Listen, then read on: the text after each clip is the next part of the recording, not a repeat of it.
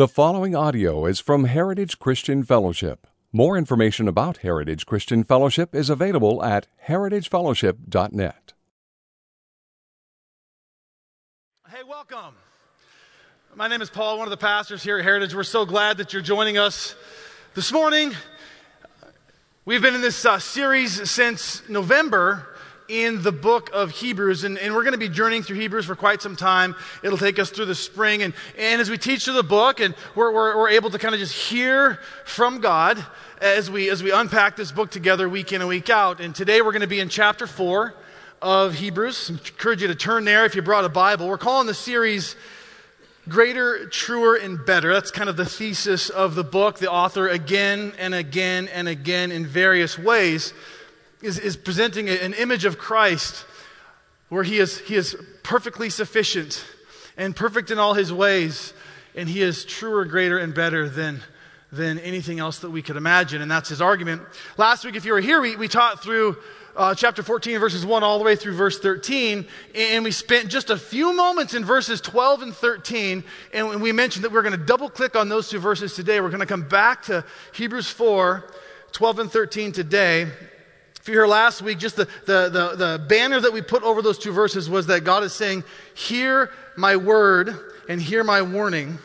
It's an invitation to rest in Christ. So there's this unique text at the end of this warning that calls us to heed God's spoken word, God's written word, God's word to us, and it comes at the tail end of a long warning. So let's read these two verses. These are the final two verses of 26 verses of warning. Hebrews 4, verses 12 and 13. It's a very well-known passage. For the word of God is living and active, sharper than any two-edged sword, piercing to the division of soul and of spirit, of joints and of marrow, and discerning the thoughts and intentions of the heart. And no creature is hidden from his sight, but all are naked and exposed to the eyes of him to whom we must give account. We will unpack this text together, but most basically, if you consider what is being said in these two verses, God is saying to this original audience that received these words, the Hebrews, these Jewish Christians, he's saying to them, I have spoken. I have revealed myself to you, that you won't miss out on my promised rest. He's saying, listen to my words. The word of God is living and active. It's sharper than any two-edged sword. It's piercing to the division of soul and spirit, of joint and of marrow, discerning the thoughts and intentions of the heart. So the big idea today that we'll come back to again and again is simply that. It's miraculous if you just pause and consider it. That Creator God, omniscient, omnipresent God, He has spoken to His creation. Creator God has made Himself known to His creation. It's an incredible thing. So our big idea is simply this: God has spoken. And to borrow some words from my sister Kathy, God has spoken. Treasure this word and let it transform your life. Let's pray. Father, as we take a look at this well-known passage, God, I just ask that you would give us eyes to see it afresh. God, I know sometimes my temptation when I come to a text that I have studied and read and heard teachings on, it's easy for me sometimes, Lord, to just sort of check out. But God, I pray that you would give us fresh eyes this morning, fresh ears to hear what it is you have for us as we study Hebrews 4, verses 12 and 13. God, help us have a greater understanding and reverence for this amazing truth that you have spoken. Meet us in this place. I ask these things in Jesus' name. Amen. I was really conflicted on how to start today. I wasn't sure how to begin this sermon. And honestly, I came up here today not fully sure how I was supposed to introduce this text. There was this video that I was shown a couple of weeks ago that was just a video, like a YouTube video, about this miracle that God has revealed Himself to us. And I was thinking about that. Let me just run you through the thesis of that video really quick. There is this video, and it simply asks this question: if there is a God, and if He can do anything, why doesn't He just show Himself? Have you ever asked that question or heard someone ask that question? If there is a God and He can do anything, why doesn't He just show Himself? And that begs the question, you can begin to think, okay, if I were God and And I wanted to reveal myself to those men and women who had created. What would be the best way for me to reveal myself? If I were the one making the decisions, how would I reveal myself to my creation? Well, you could, and the author of this video there's 5 things you could do. Number 1, you could pull back the curtain and you could reveal yourself for who you really are. Can you imagine if all of a sudden the veil was peeled back and we saw God for the wholeness of who he was, so much bigger, so much other than us? It would terrify us. We'd die. You could cause all kinds of cosmic signs and wonders in the heavens to reveal that you are God, but like the video said, that we're a fickle people, and after the 30th sign and wonder, maybe we would just be like, okay, can you just make the sun come back on? I'm trying to get to work. Please, God. Or maybe the third way that maybe God might choose to reveal himself would be to come up with a way to reveal himself to every single person, sort of knock on everybody's heart and introduce himself sort of like a door-to-door salesman. But when and how and what would that look like? A fourth way God may choose to make himself known to humankind would be to just show up in our lives, physically, spiritually, a voice in our heads, just sort of bend our will to know him, bend our minds to turn to him, no free will at all, make us a bunch of robots. Or the fifth option is he could just become one of us. He could cross over into the space and time of his creation. He could enter into their history, indatable history. He could take on all those little things that make his creation human. Joy and sweat and pain and heartache and laughter and temptation and blood. So if you were a creator and you wanted to make yourself known, to have a relationship with those whom you created, what path would you choose? Would you pull back the curtain and blow people away by your godness? Would you create ongoing cosmic signs and wonders continually that people might know you're God? Would you just show up in everyone's life like a door-to-door salesman? Perhaps you would just alter people's mind and will and you would force a relationship, or you could become one of them. What do you think would be the best way? If you became one of them, you could become anyone you wanted. You could be a king.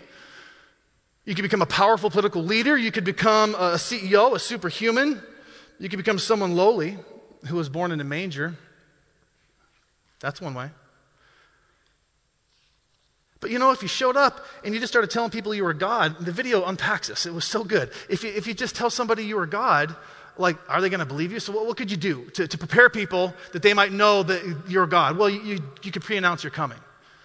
You could speak through prophets over the course of 1,000 years that would foretell of your coming in a bunch of different ways through a bunch of different prophets from all different walks of life. And then when you came, you'd be the only human being ever pre-announced, but then people still would struggle to believe. You couldn't just say you're God. So then what would you do? Well, how about signs and wonders? Maybe miracles to reveal that you are, in fact, God in the flesh. You could do that. What a miracle to think about it. There's a passage in Luke 6:19 that says, the whole multitude sought to touch Jesus, for power went out from him, and he healed them all. And I know sometimes when we hear these stories of Jesus, hey, he lived 2,000 years ago, that was forever ago, what about today? And the author of the video asks this question as well. Do you think God is bound by space and time? Do you think your mind and soul are bound by space and time? Those who questioned Jesus in his final days said to him, show us the Father and that will be enough. And Jesus answered them, he who has seen me has seen the Father. At Heritage, one of our core values is designed around a high view of Scripture. We have a core value of right doctrine and biblical interpretation, which means that we hold God's word in very high regard around here. One of the markers of discipleship that we've identified as a church is gospel purity and mature doctrine, meaning that we believe it's essentially important to have the right understanding of the gospel and of Christian doctrine as revealed by Scripture. So we do things centered around the Word. And if you've grown up around the church, no doubt you've grown up with the Bible in your hand and you know the Scriptures. This is probably all repeat for a lot of you guys. I know there's different ways that we as Christians refer to the Bible. There's some of the ways we refer to the Scriptures that I care about or care for, and there's some that I don't care for too much. You've probably heard these little euphemisms or these little phrases for Scripture. It's a playbook for life. It's the Word. It's God's love letter. It's life's instruction manual. It's a living Word. There's some of those that cause me to gag a little bit and some that I like. But you know what? As I interact with even believers in the church, And of course, those outside of the church, I hear a lot of confusion about the Bible as a whole. And I'm not going to be able to address all those confusions today, but I just want to address that I recognize there is some confusion about this book, this written word. Is it just a book of wisdom? Is that what the Bible is? Is this just a book, like a guidebook, like the to-dos and the not-to-dos for life? Is that it? Like a manual for how to live?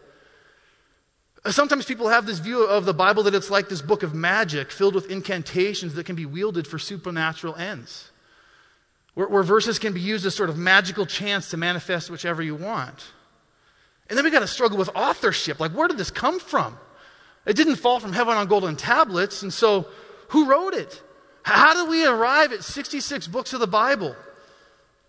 And if it's inspired, meaning that the Holy Spirit inspired it, if it's inerrant, meaning it doesn't have error, and if it's authoritative, meaning it's got authority over life and practice, how did that even look when God inspired these 40-some human authors to write the Bible? Did he just animate them, cause their hand to grab a quill and go to some parchment and start writing? Or did he use human faculty and experience and human authors that was guided by the Spirit of God, and he assembled? And then we ask, can the Bible be trusted? I've heard for years that we don't know who wrote it, and maybe a bunch of rich, powerful men wrote it as a tool for manipulation over other people. And how do we know that it's not a translation of a translation of a translation, and it's been contaminated over the years? Have you heard any of these? Have you heard any of this? I've heard it my whole life. And again, I can't answer all those today, but there are really profound and applicable and honest and stress-relieving answers for all those questions. I watched a video, we shared it previously, a video that Tim Mackey puts on about the Bible. And he shares some quotes in there that are just really interesting about how the Bible emerged from this Christian movement. And here's the one quote I want to share with you by a guy by the name of Michael Kruger. Referring to the Bible as the canon, he says, "The canon was never authorized or mandated by any general council of ancient churches, but rather rested upon the early and largely informal consensus of the church. In short, the church did not close the canon because it never started it to begin with. The canon was inherited from the apostles." J.I. Packer said, "The church no more gives us the New Testament than Sir Isaac Newton gave us the force of gravity. He did not create it, he recognized it." Our passage today says the Word of God is living and active. So let's take a few minutes to unpack what it is these two verses say about this Word. And again, the marvel in all of this is that God has revealed himself. He has spoken his Word. He has spoken in his Word, and in his Son we are to treasure this Word and let it transform our lives. Now, real quick, by way of backstory, so we have our passage in context, we have been in a warning for multiple verses, 26 verses that began back in chapter 3, verse 7. There are 5 warnings in the book of Hebrews. This is the second warning. And these warnings have been hard. We've been in this warning for like several weeks, and it makes me uncomfortable. My brother actually listens to my sermons. He lives in Arizona. Hi, Todd. I know you're going to listen to this. And I'm smarter and better looking. And my brother texted me this week. He's like, "Hey, I listened to your sermon today from last Sunday." He said, "It's time we get past all the fear and trembling and working out of salvation and move on to some assurance." That's what he said to me. He doesn't like the warning passages. But in this warning, what the author has been doing is he's been looking back at that wilderness generation, those Israelites that left Egypt, that wandered in the desert and died in rebellion in the desert, and they've been sort of the object lesson for the audience of this letter of who not to be, of how not to act, of how not to live out your faith. This author is writing to a group of Jewish Christians who are going through a very difficult time. They're on the verge of giving up. So the author is drawing significantly from the failures of that wilderness generation to encourage his audience to hold fast to Jesus, to don't give up. If you were with us last week, he's telling them there is a real rest that is available for you, a soul rest. God has created a place of rest for you. And those who listen and respond in faith to the good news of Jesus Christ will find that rest. And then it concludes with the 2 verses of our text. Now, we've said from the very beginning what the author of Hebrews is committed to, among many things, but one of the big ideas that fly over the whole book is that he is dedicated to presenting Jesus as absolutely perfect and absolutely sufficient. In other words, Hebrews is saying that there can be absolute confidence in Jesus Christ. He is the living Word. So, let's take a look. I have 5 things I want to share with you today. If you're a note taker, you can click on our app. There should be some slides on the screen, or you can take digital notes, or just listen. The first one is simply this. God has spoken. It's incredible. God has spoken. Look at the first 5 words of our passage today. For the word of God. What is the word of God? What is the author referring to here? What exactly is the word of God? Well, it means the totality of God's revelation. God reveals himself in words, written words, the Bible, and living words, Jesus Christ. As I used the phrase last week, inscripturated words, not my phrase, I'm not smart enough to come up with that word, but inscripturated words, the Bible, and the incarnate word, Jesus Christ. The word here is pictured as God's personal utterance. God has spoken. And think of how he's spoken. He opened his mouth and creation came into existence. He spoke through the prophets. He's spoken to us by his Son. He speaks to us by his written word. And today, you and I, landing where we do in salvation history, we come to know Jesus through the written word.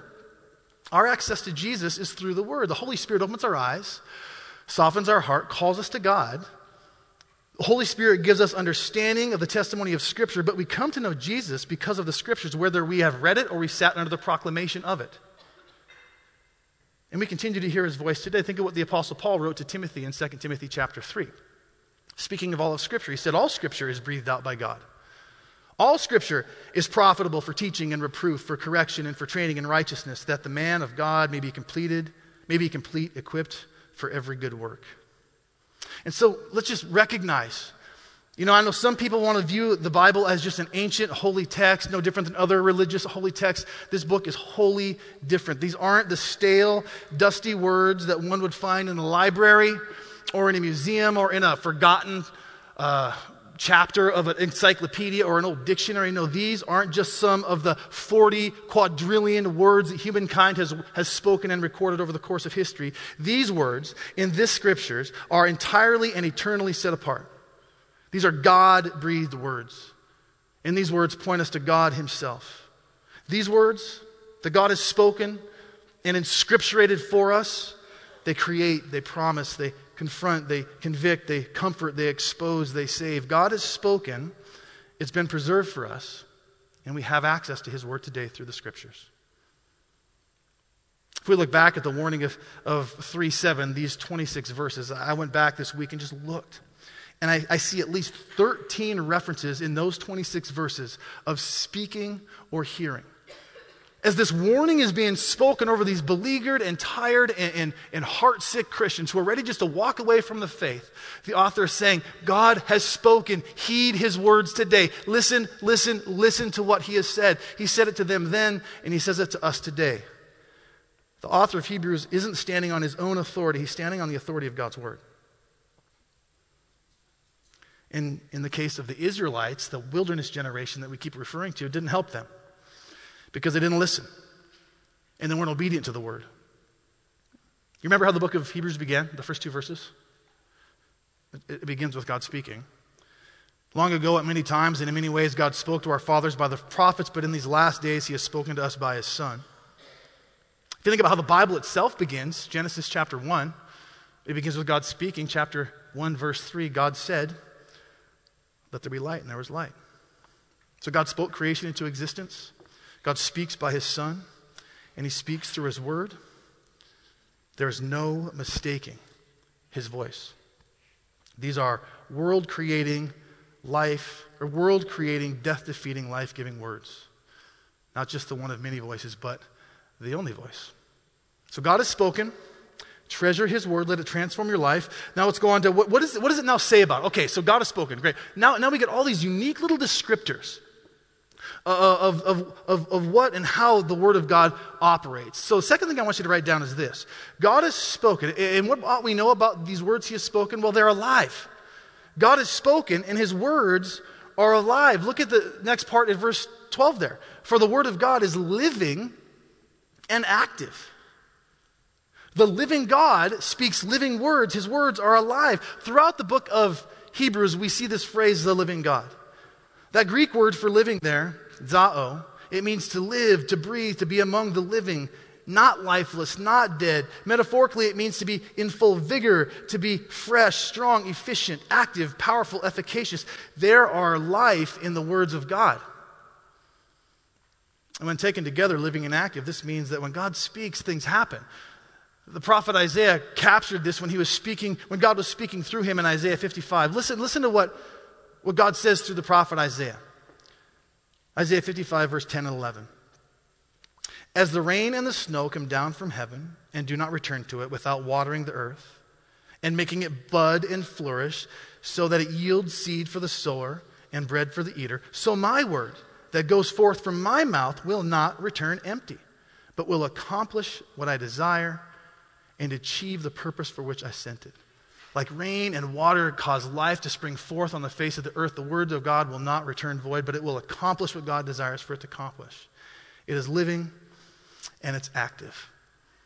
There's a really famous quote that from Martin Luther. Now, Martin Luther, the great reformer, as the Reformation was exploding, as the Protestant church was exploding across Europe, he was asked to explain the Reformation, explain what's taking place here in Europe. Why is this happening?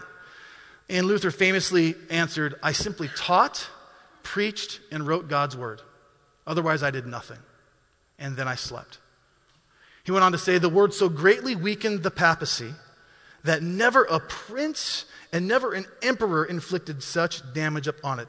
I did nothing, Luther said. The word did it all. I read this week that we're not looking for gospel gimmicks these days. We're not looking for trendy little techniques. We're looking for men and women and churches and seminaries and ministries and denominations who will stand up with the word of God. Teach it, preach it, write it, sing it, counsel it, lift it up, let it out, and let it fly, and let the word do its work. This word is living and it's active. God has spoken, and his words are alive. Treasure this word and let it transform your life. Next, God has spoken, and we see his words are penetrating. God has spoken, and we see that his words are penetrating. Look at the next part of verse 12. For the word of God is living and active, sharper than any two-edged sword, piercing to the division of soul and of spirit, of joints and of marrow. The word of God is like a two-edged sword. It goes through, it penetrates, it pierces. The idea being that this piercing that the word of God does, it divides the undividable. It plumbs into the deepest parts of the human soul. It splits that which can't be split, soul and spirit, joint and marrow. The word is not simply described as a sharp sword, but as sharper than the sharpest sword. And it's a dangerous, or it's a violent poetic metaphor, isn't it? Especially if you imagine living in the first century when the sword was an instrument by which many had fallen and lost their lives. This is a violent description. Remember, this is a warning passage, and it speaks of judgment here. Two-edged swords were notorious to this original audience. They might even have been thinking of Numbers 14 when the wilderness generation decided to, without God's protection, without God's permission, decided to go on their own and try to enter the promised land. And the Amalekites and the Canaanites killed them by the sword. Or maybe they're just thinking about their context, the Roman Empire, the occupation that they were under. The Romans had this famous sword called the gladius, by which no doubt many had lost their lives, had been pierced by. For you and me today, we hear the phrase a double-edged sword, and it has kind of a double meaning. It means there's something good and something bad. Well, it's a two-edged sword. There's a good part to it and a bad part to it. But I think as we check here at what the author's intention here is, it's simply to give us this picture of the way in which the Word of God pierces to the very core of who we are, and nothing is hidden or nothing escapes the piercing nature of the Word of God. It penetrates into the deepest and most hidden places of a person's inner life. It gets to the very core of who we are as people. It touches the places in our life that we don't want anybody to know about. And that can lead to confession and repentance at what the piercing word exposes. Or it can lead to judgment if confession and repentance doesn't happen. That's the warning. And I just think about it over the course of my life. I think about the times in my life, I'm sure you have them if you're a believer, where you're reading the word and a scripture just jumps out of the pages and slices your heart. And it brings you to your knees, and it's the voice of God speaking into your life, and it's profound, and it just lays bare. I think of my conversion experience when the Word of God was preached and my eyes were opened. I think of just so many stories I've heard of people, incredible stories of people who are curious spiritually, found themselves a Bible, and unbelieving began to read through the pages of Scripture and fell in love with Jesus and went from death to life. I've heard of those stories so many times of how the Word of God just leapt off the pages and saved men and women who are far from God. I've heard of stories where people are living and walking in rebellion, and whether it be a sermon preached or a devotional time in the Scriptures, their hearts were pierced by the Word of God and they confessed and repented. I've heard of people asking God for direction and trying to figure out what next steps were in a time of confusion or in a difficult season, and the Word of God, with its piercing way, just got to the core of the heart intentions and gave clarity about what came next. Piercing to the division of soul and spirit. Now, that's been the subject of some speculation. There's been men and women throughout church history who have sought to justify an entire doctrine concerning the separation of soul and of spirit based on this verse, but that's not something that all of Scripture supports. I agree with Kent Hughes, who says about that, he says this: our author here is not concerned to provide a physiological or anatomical analysis of the human condition, but rather to describe in graphic terms the penetration of God's Word to the innermost depths of man's personality. And God's Word, thank God, pierces the hardest of hearts. There's an incredible story that I stumbled onto this week about a man named Thorpe. Back in the 1700s in England, there was a great evangelist by the name of George Whitefield. Probably one of the most famous names in the 18th century. And he was from England, but he preached, some people say, to as many as 10 million people. Thousands came to faith in Christ through his preaching during the Great Awakening. He was known for being an incredible preacher who had crossed eyes. And there was a guy named Thorpe who was from Bristol, England, who did not care for George Whitefield. Made fun of him. Actually had a club or a gang, if you will, and they called themselves the Hellfire Club.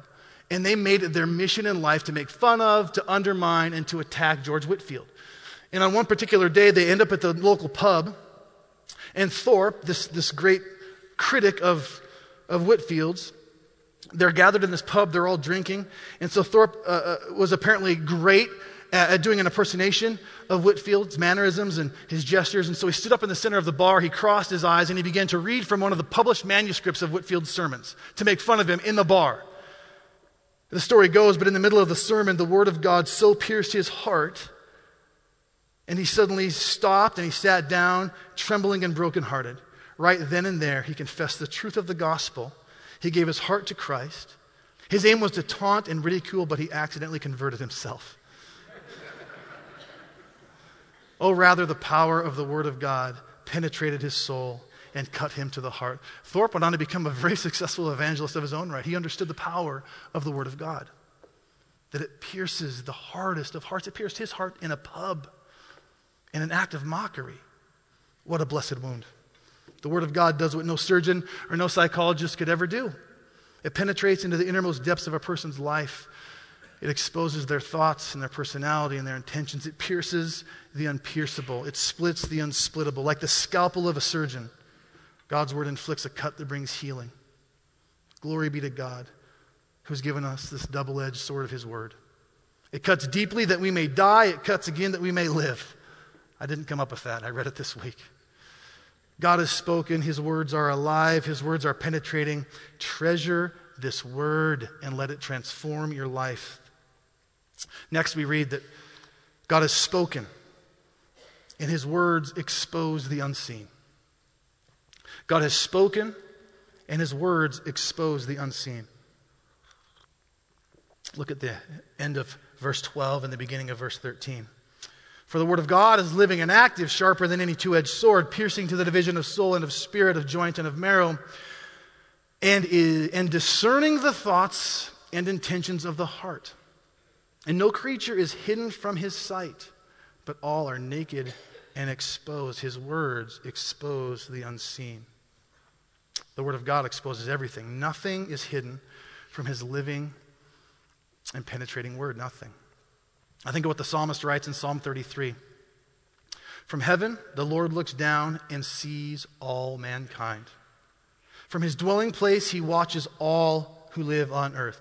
he who forms the hearts of all and who considers everything they do. I think of what the Apostle Paul writes in 1 Corinthians 4. He said, "It is the Lord who judges me. Therefore, I do not pronounce judgment before the time before the Lord comes, who will bring to light the things now hidden in darkness and will disclose the purposes of the heart." See, he sees it all. He observes everything. He who formed our hearts considers everything we do, and he will bring to light everything that is hidden. He'll disclose the intentions of our heart. Is that terrifying for you? It's a little terrifying for me. I heard one preacher talk about this recently. He said it's sobering to think about. The metaphorical power of the words here in verse 13 are terrifying. All are naked and exposed, he says. Laid bare, uncovered, stark and naked before God. The metaphor here that we don't get through our English translation is to be taken by the throat. Remember, this is a warning passage. Taking a lamb and bending its head back so that its throat can be cut, that's the picture here.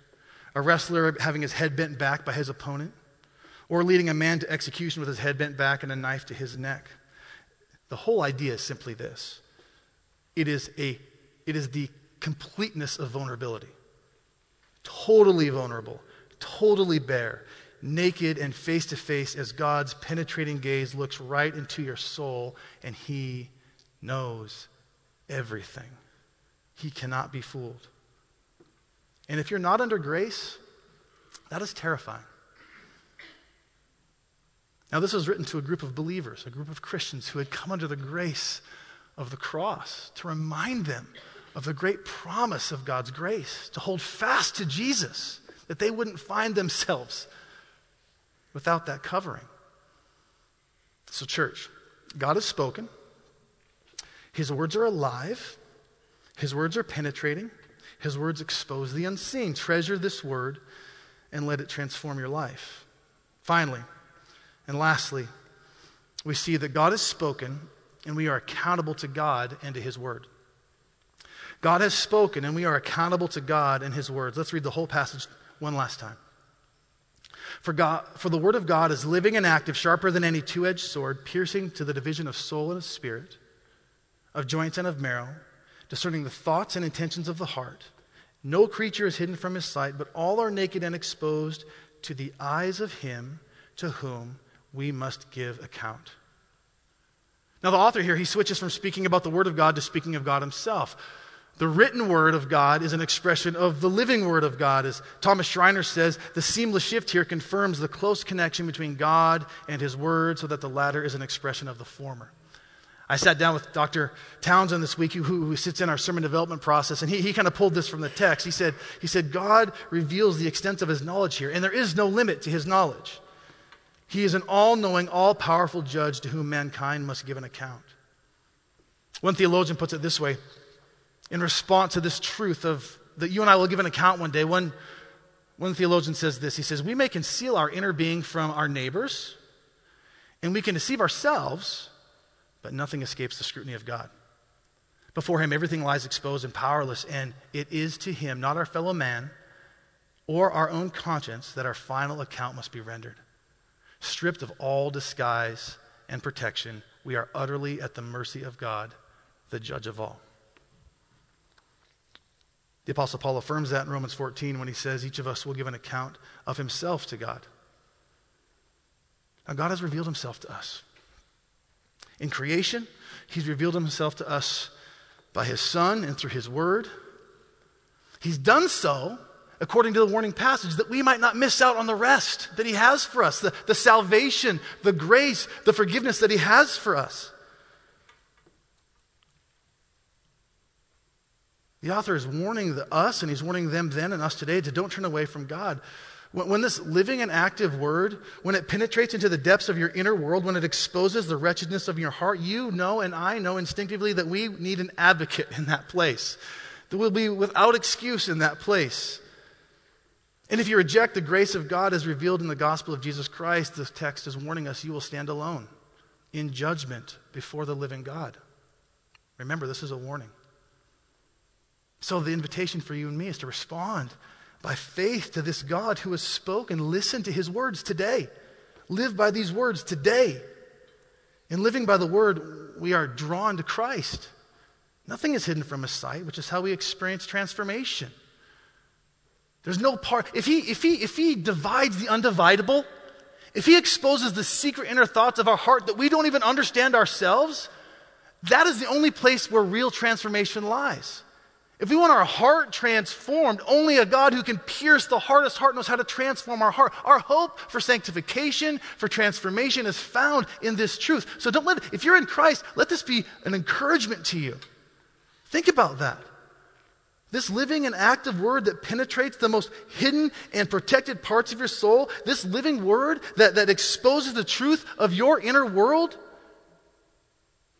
this word that strips you naked, that exposes the truth of who you are, it does not cause our God to recoil. He does not pull back. He does not reject you. He does not point in horror and condemn you for all of eternity. No. In fact, we see the opposite. He entered our story. He entered human history. He drew near to us to make a way for grace, to extend forgiveness, to save the sinner. The Apostle Paul captures this marvel in Romans 5, verses 6 through 8. Listen to what Paul says about this truth. He said, while we were still weak, at the right time, Christ died for the ungodly, which is all of us. For one would scarcely die for a righteous person, though perhaps for a good person one would dare to even die. But God shows his love for us in that while we were still sinners, Christ died for us. In the act of rebelling and turning our back and stiff-arming him, he still died for us. Did you know that there's not a moment in your life, yesterday, today, or tomorrow, where God's going to watch you in your sin and go, oh, I cannot believe what they just did. It doesn't happen. It just doesn't happen. He's omnipresent, he's omniscient, he's all-powerful. So this is why for me personally and for us as a church, this is why preaching the Word of God is so vital. Because this is the power that the Word of God has. It's living and it's active and it penetrates the deepest parts of our soul. It exposes the unseen. It reveals to what we are held accountable. This is the living Word of God. This is why we have such a high view of Scripture. Without the Word, we create a Jesus of our own making, of our own imaginations, a hodgepodge religion made up of the things we want. We don't want to follow a made-up paper God. I'm telling you, we don't. Albert Mohler, he said, our dependence on the Word of God is as total as our dependence on the incarnate Word, Jesus Christ himself. The Word has been revealed to us. And the Word is revealing of us. God has revealed himself to us, and by that revelation, he reveals us to him. It lays us bare before him. And so when we pick up the Scriptures, as Pastor Jeremy said this week as we were studying this passage, there is a need for precision. We ought not play with the Scriptures loose and fast. God's Word has been used, and I don't need to enumerate the countless examples. God's Word has been used throughout human history and no doubt at some point in some of your lives as a tool of oppression. Misapplied, perverted, misquoted, to be used as a tool of abuse and manipulation and victimization. It's heartbreaking. That's why we don't play loose and fast with the Word. That's why we have to handle the Word with precision. If you're handling a two-edged sword, it is a dangerous weapon. It must be handled with care. Now, I know we talked about this last week, and I'm not a big fan of making a plug in the middle of a sermon. I think sermons are for the exposition of God's Word, but I have to invite you again, church. We have an opportunity coming up on February 3rd and 4th where we are providing tools for the men and women of our church to handle the Word of God with precision. We're providing tools to help the men and women of our church learn how to read and interpret and understand the Scriptures so that they know how to handle it rightly, can share it with others. We're calling this Tools for Reading Your Bible. It's led by a dear, dear friend of mine from the East Coast. He's a brilliant, godly man I served in ministry with for many years. He works for an organization called the Charles Simeon Trust. It's an organization that is solely dedicated on the right handling of God's Word. He's going to be here with us in like 3 weeks. Anybody can come to this. It'll be a Friday night and a Saturday. It'll give you tools to know how to rightly handle the Word of God. Would you please consider making that a priority? It's a way in which we really want to continue to equip our body toward that core value of right doctrine and biblical interpretation. We think this is so important, so consider that. Here's the amazing thing. God hasn't released us to figure out life with ambiguity, with some unclear expectation. He's made it abundantly clear. He's spoken his word to us. He's revealed himself to us. God has spoken to us. His words are active and penetrating. His words expose the unseen. We're accountable to God and his words. Church, let's treasure this word. Let's let it transform our lives. And before I go, I want to just consider what this means. Let's think a little more broadly here for a minute. Okay, let's consider again what it means that God has spoken. I know, it's funny. In America, we have probably 10 of these in our homes. You probably have 10 Bibles on bookshelves in your homes. And it's easy for us to sometimes sort of treat it casually, this word. And I know you maybe have seen the video. I just saw again for like the 30th time this video of these underground Chinese Christians who received written copies of the Bible in their own language for the first time. You've probably seen this video. It's a famous video. And these people weeping as the word of God is handed to them, like this treasure of God's word. It is a treasure that God has given us his word. And as I was thinking about the story of humankind, I found myself thinking about the beginning, thinking about the garden, Genesis 1, 2, and 3. I think about God speaking and creation coming to be. I think about God speaking and forming Adam and Eve.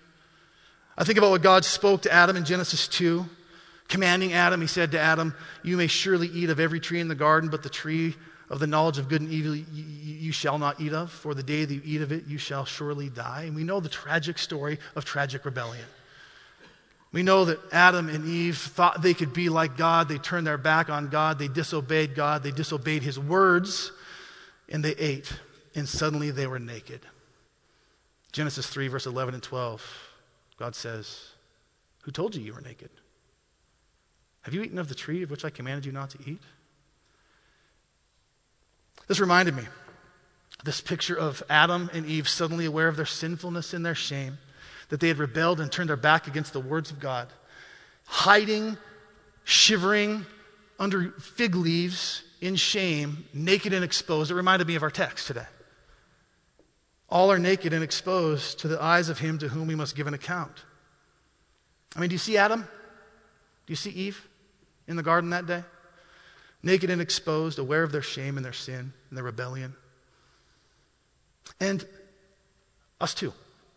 If we allow the Word of God to do what we read that it does here. Like Adam and Eve, we stand today also before God naked and exposed. The Word of God exposes what we try to hide. In light of God's Word, all is exposed, and we are also aware of our sin. What did God do in the garden that day? Well, God made garments of animal skins, number one, to cover Adam and Eve. And he made a promise that the seed of Eve would crush the head of the serpent that brought apart this death and this lie. So it stands to reason, if God made skins to cover Adam and Eve, that there was an animal sacrificed in the garden. And this covering of their sin in a micro sense pointed to a greater covering, a future covering in a macro sense that Christ would bring. The future offspring of Eve would come and crush the head of Satan, Jesus Christ himself. The author of Hebrews tells us this is why Jesus came, Hebrews 2, verses 14 and 15. Through his death on the cross, Jesus might destroy the one who has the power of death, that is, the devil, and deliver all those who, through fear of death, were subject to lifelong slavery. Christ came to defeat death, to defeat sin. Through a greater sacrifice, through the death on the cross, God has made covering for our sins. Christ has taken our sin and our shame upon himself, and he has given us his righteousness. It's an incredible exchange. Christ has defeated death. The writer of Hebrews calls this good news. We no longer have to fear death because Christ died in our place. Praise God. For those who trust in the work of Christ, God has prepared a rest, an eternal rest, a hopeful rest. There is grace. For those who have placed their faith, their hope, and their trust in Jesus, the Scriptures tells us heaven awaits. The consummated kingdom of God awaits all who are found in Christ. And so the truth is, when we first come to him, and the Word of God does what the Word of God does, it exposes us, and we're naked and exposed. But God hasn't left us to fend for ourselves. Just like God sacrificed an animal to make garments of skin, Christ allowed himself to be sacrificed so that we could have a greater covering. And when we couple, according to Hebrews, when we couple the hearing of the good news with faith in Jesus Christ, he provides for us forgiveness. We are forever covered by his grace, no longer naked, no longer exposed, no longer ashamed, but forgiven, redeemed, and righteous. Church, God has revealed himself. He has spoken in his word. He has spoken in his Son. Treasure this word and let it transform your lives. Pray with me. Father, grateful for this text. And God, grateful for just the incredible truth that you have revealed yourself to us. You have spoken to us by your Son, the incarnate Word. You have spoken to us by your Word, the inscripturated Word. God, you've given us your words. You have spoken that we might treasure this Word, that we might allow this Word to have full access into our lives, that we might be transformed and shaped and molded into the image of your Son. And so, God, I pray for our church. God, I pray as we consider the truths contained in this text today, God, that you would give us ears to hear and eyes to see and hearts to receive the truth of your word. God, we love you. We pray these things in Jesus' name. Amen.